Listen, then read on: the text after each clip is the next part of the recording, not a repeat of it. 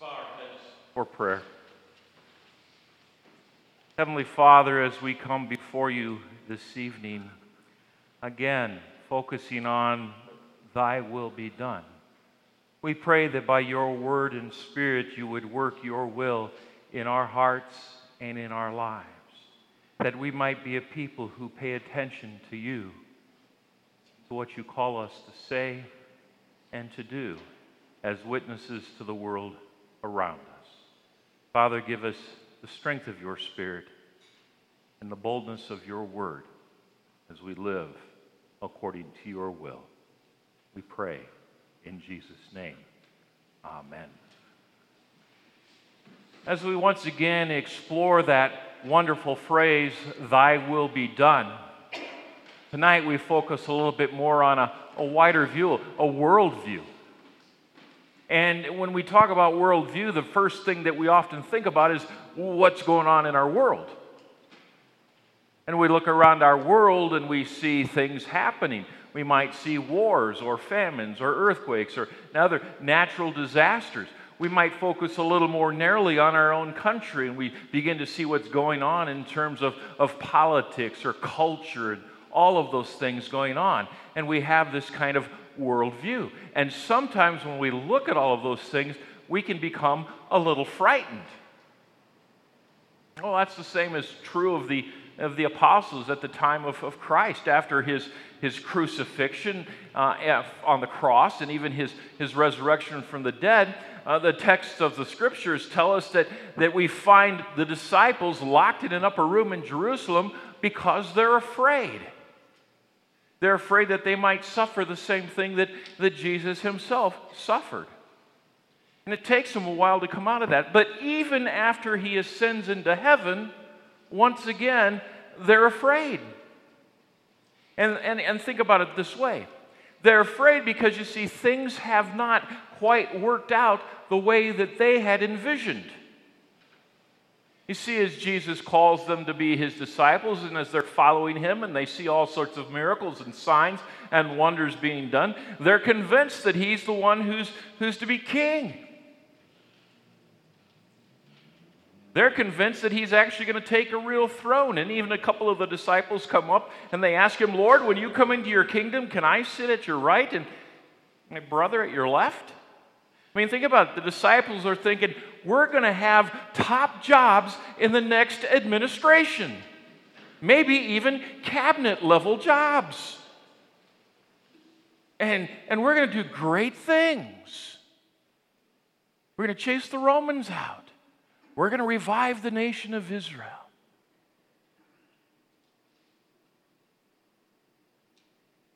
That wasn't God's will. That was their dreams. And perhaps even their will. God's will was for Christ to go to a cross, receive a crown of thorns, and a throne of wood. God's will was for his Son to die for the sins of the whole world.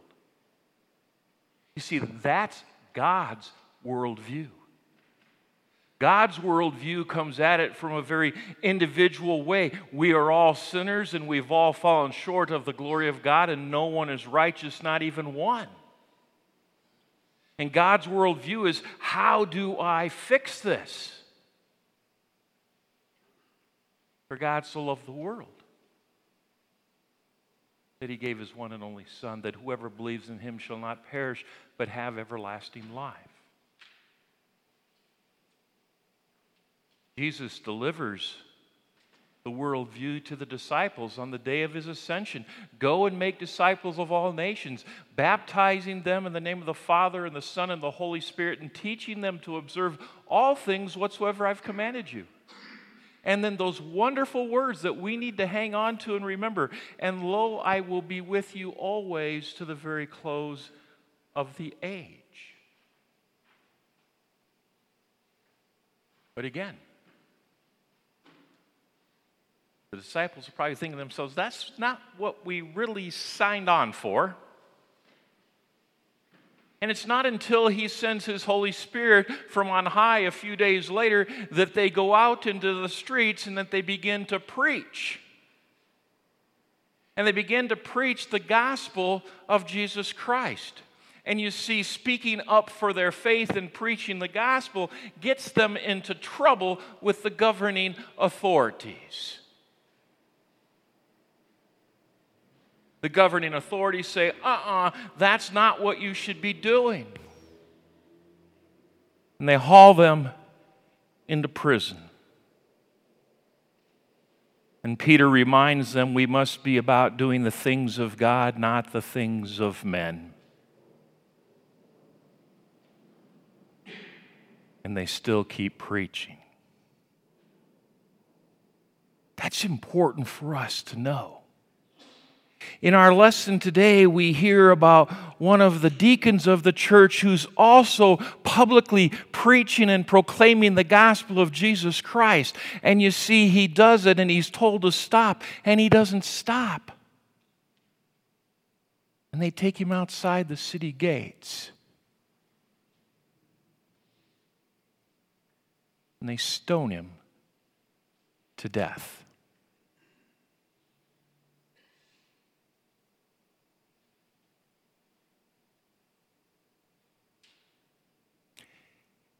It's increasingly apparent to me that the proclamation of God's Word, the truth of the gospel of Jesus Christ in our world, is not welcome. In some countries, we know that Christians are literally dying for their faith. I just read an article the other day that disturbed me. You see, what people in our country want, after I read this article, I decided, is they don't want a real God. They just want a secular God. In Pennsylvania, in the State House there, and maybe some of you caught this article, a freshman senator or representative was asked to give the opening prayer for the daily business of the House. Happened to be the day also that a new freshman representative was being sworn in, the very first female Muslim. And her cleric, her imam, was there with her. But this gal gets up and she prays an opening prayer, and she invokes the name of Jesus Christ throughout the prayer and closes the prayer in the name of Jesus, my Savior. Amen. And she was lambasted by her fellow representatives and by the media and everybody else who was there that day. You see, they wanted her to give a generic prayer to a generic God. But she said, I can't do that. I'm called to be a Christian and to bear my faith. The sad thing is that a few minutes later, the imam gets up to invoke the name of Allah, and no one complains.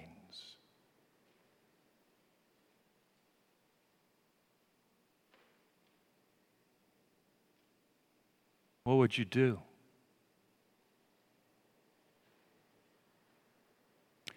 Christians are more and more being asked to just worship in their own place and not to bring their faith into the public arena.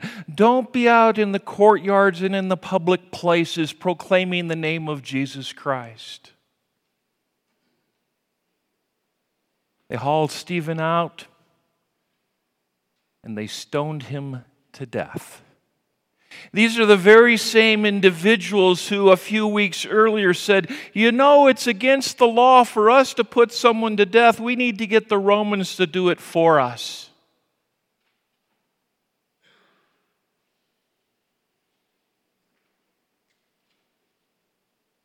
And they crucified Jesus. But they didn't go to the Romans this time. You see, they were so incensed with the gospel of Jesus Christ being preached that they ignored the law. and took it into their own hands.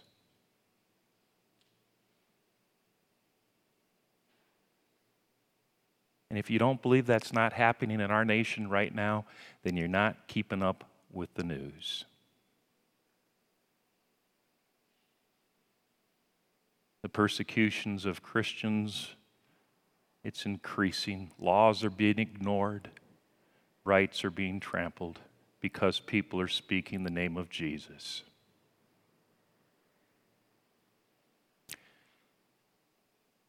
Thy will be done. What is God's will in all of this? That we as Christians remain silent, or that we preach and proclaim the name of Jesus Christ in all boldness to a sinful and dying world? That's something that we need to lay before the Lord in prayer so that we know what His will is and how we would serve Him as a church and as a people and as individuals.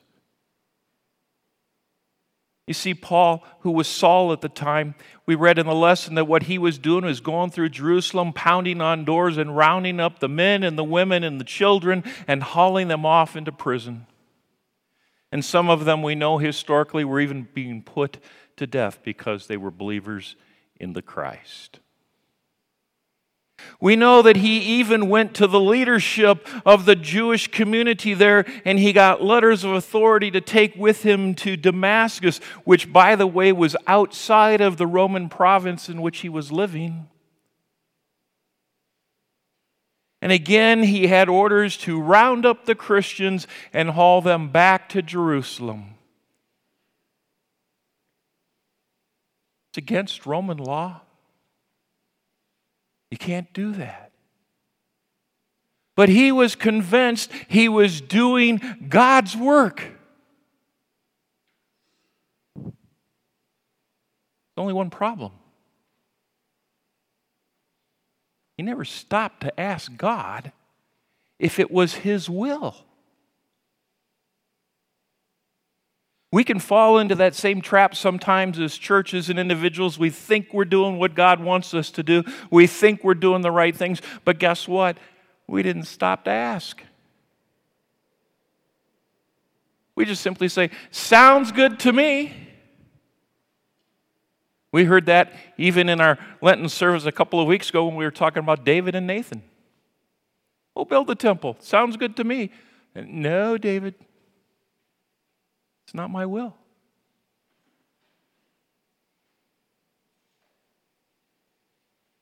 In a humorous way, sometimes we decided here this way, let's vote on it. How many of you have been to a voters' assembly meeting, right? If you haven't, you should come. It's a great experience. Why? Because we see God's people pause to pray when there's an important decision to make. Lord, help us to follow your will. But to follow God's will, we have to have hearts that are open to following God's will. And sometimes to have a heart that's opening to following God's will, you got to be hit in the forehead with a 2x4, or apparently Christ on the road to Damascus in the case of Saul, who confronts him and says, why are you persecuting me? Well, what do you mean, Lord? Who are you? I've just been doing the work of God. I'm out rounding up those people that are Christians, and I'm taking them back to Jerusalem, and we're putting them in jail. I'm Jesus, whom you're persecuting.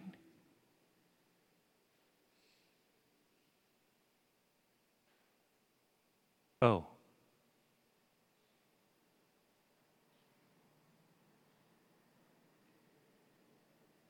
The Scripture tells us that his eyes are wide open, but he can't see. I think there's a little bit of double entendre there. Not only is he blind physically, but he's been blind spiritually to the will of God. And they lead him into Damascus, where he is there for 3 days. He's not eating or drinking because you think he's got to be thinking about his life. He doesn't know if this blindness is going to end.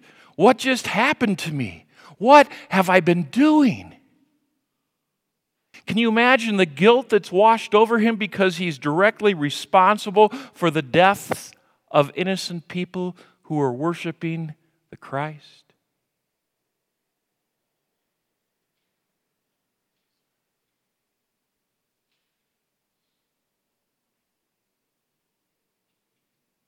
The Lord visits a believer in Christ by the name of Ananias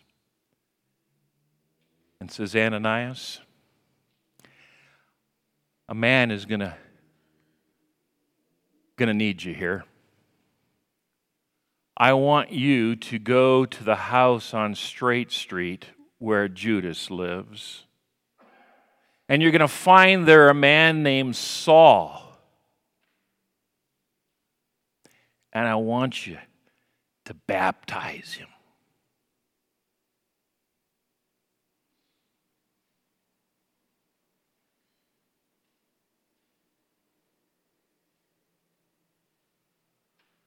Lord, can you find somebody else? I've heard about this man named Ananias, and I know what Saul, and I know what he's all about. He's carrying writs from Jerusalem that allow him to arrest any of us who believe in you.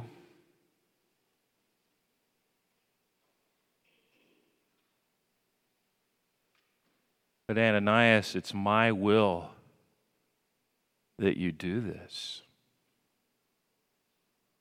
And it's my will that this man Saul will be my instrument, and he will deliver my gospel to the nations, and he will change lives by the power of my Spirit. And it's all going to start when you baptize him.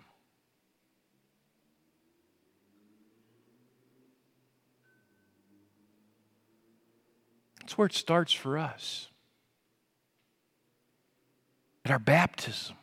When God calls us to be His children. When God raises us up to go out.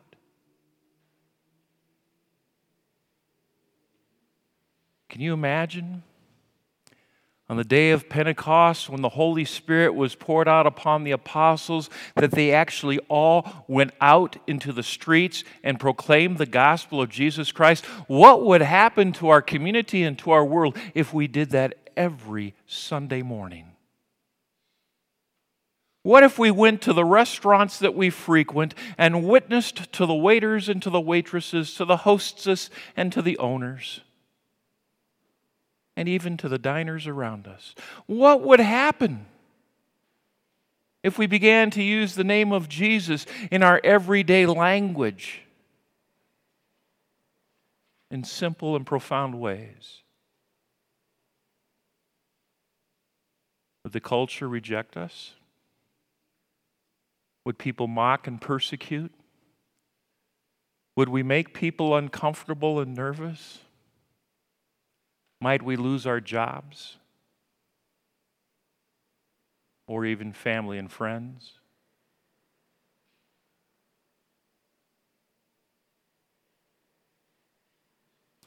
God calls us. Be increasingly vocal in a culture that doesn't want to hear it. To be increasingly engaged with people who need to know that they're loved by Jesus Christ. To go into the world, to have a worldview that's not so focused on worldly stuff, but to have a worldview that's focused on a God who calls us to love the world and to proclaim Christ who died for the world. We say it often, thy will be done. But I encourage you to silently, when we pray the Lord's Prayer, when you hear that phrase, thy will be done, to just add in the words, in my life. In my life. With the thought that our lives are available to God. That God would work His will in our lives in a way that we become engaged in His kingdom in a way that we haven't before. That we begin to pray to the Lord, Lord, how would you use me in my life to serve you? How would you use me to share you? Thy will be done. Embrace God's worldview. In Jesus' name, amen. And now may the peace of God, which passes all of our human understanding, keep your hearts and minds in the true faith of God in Christ Jesus unto life everlasting.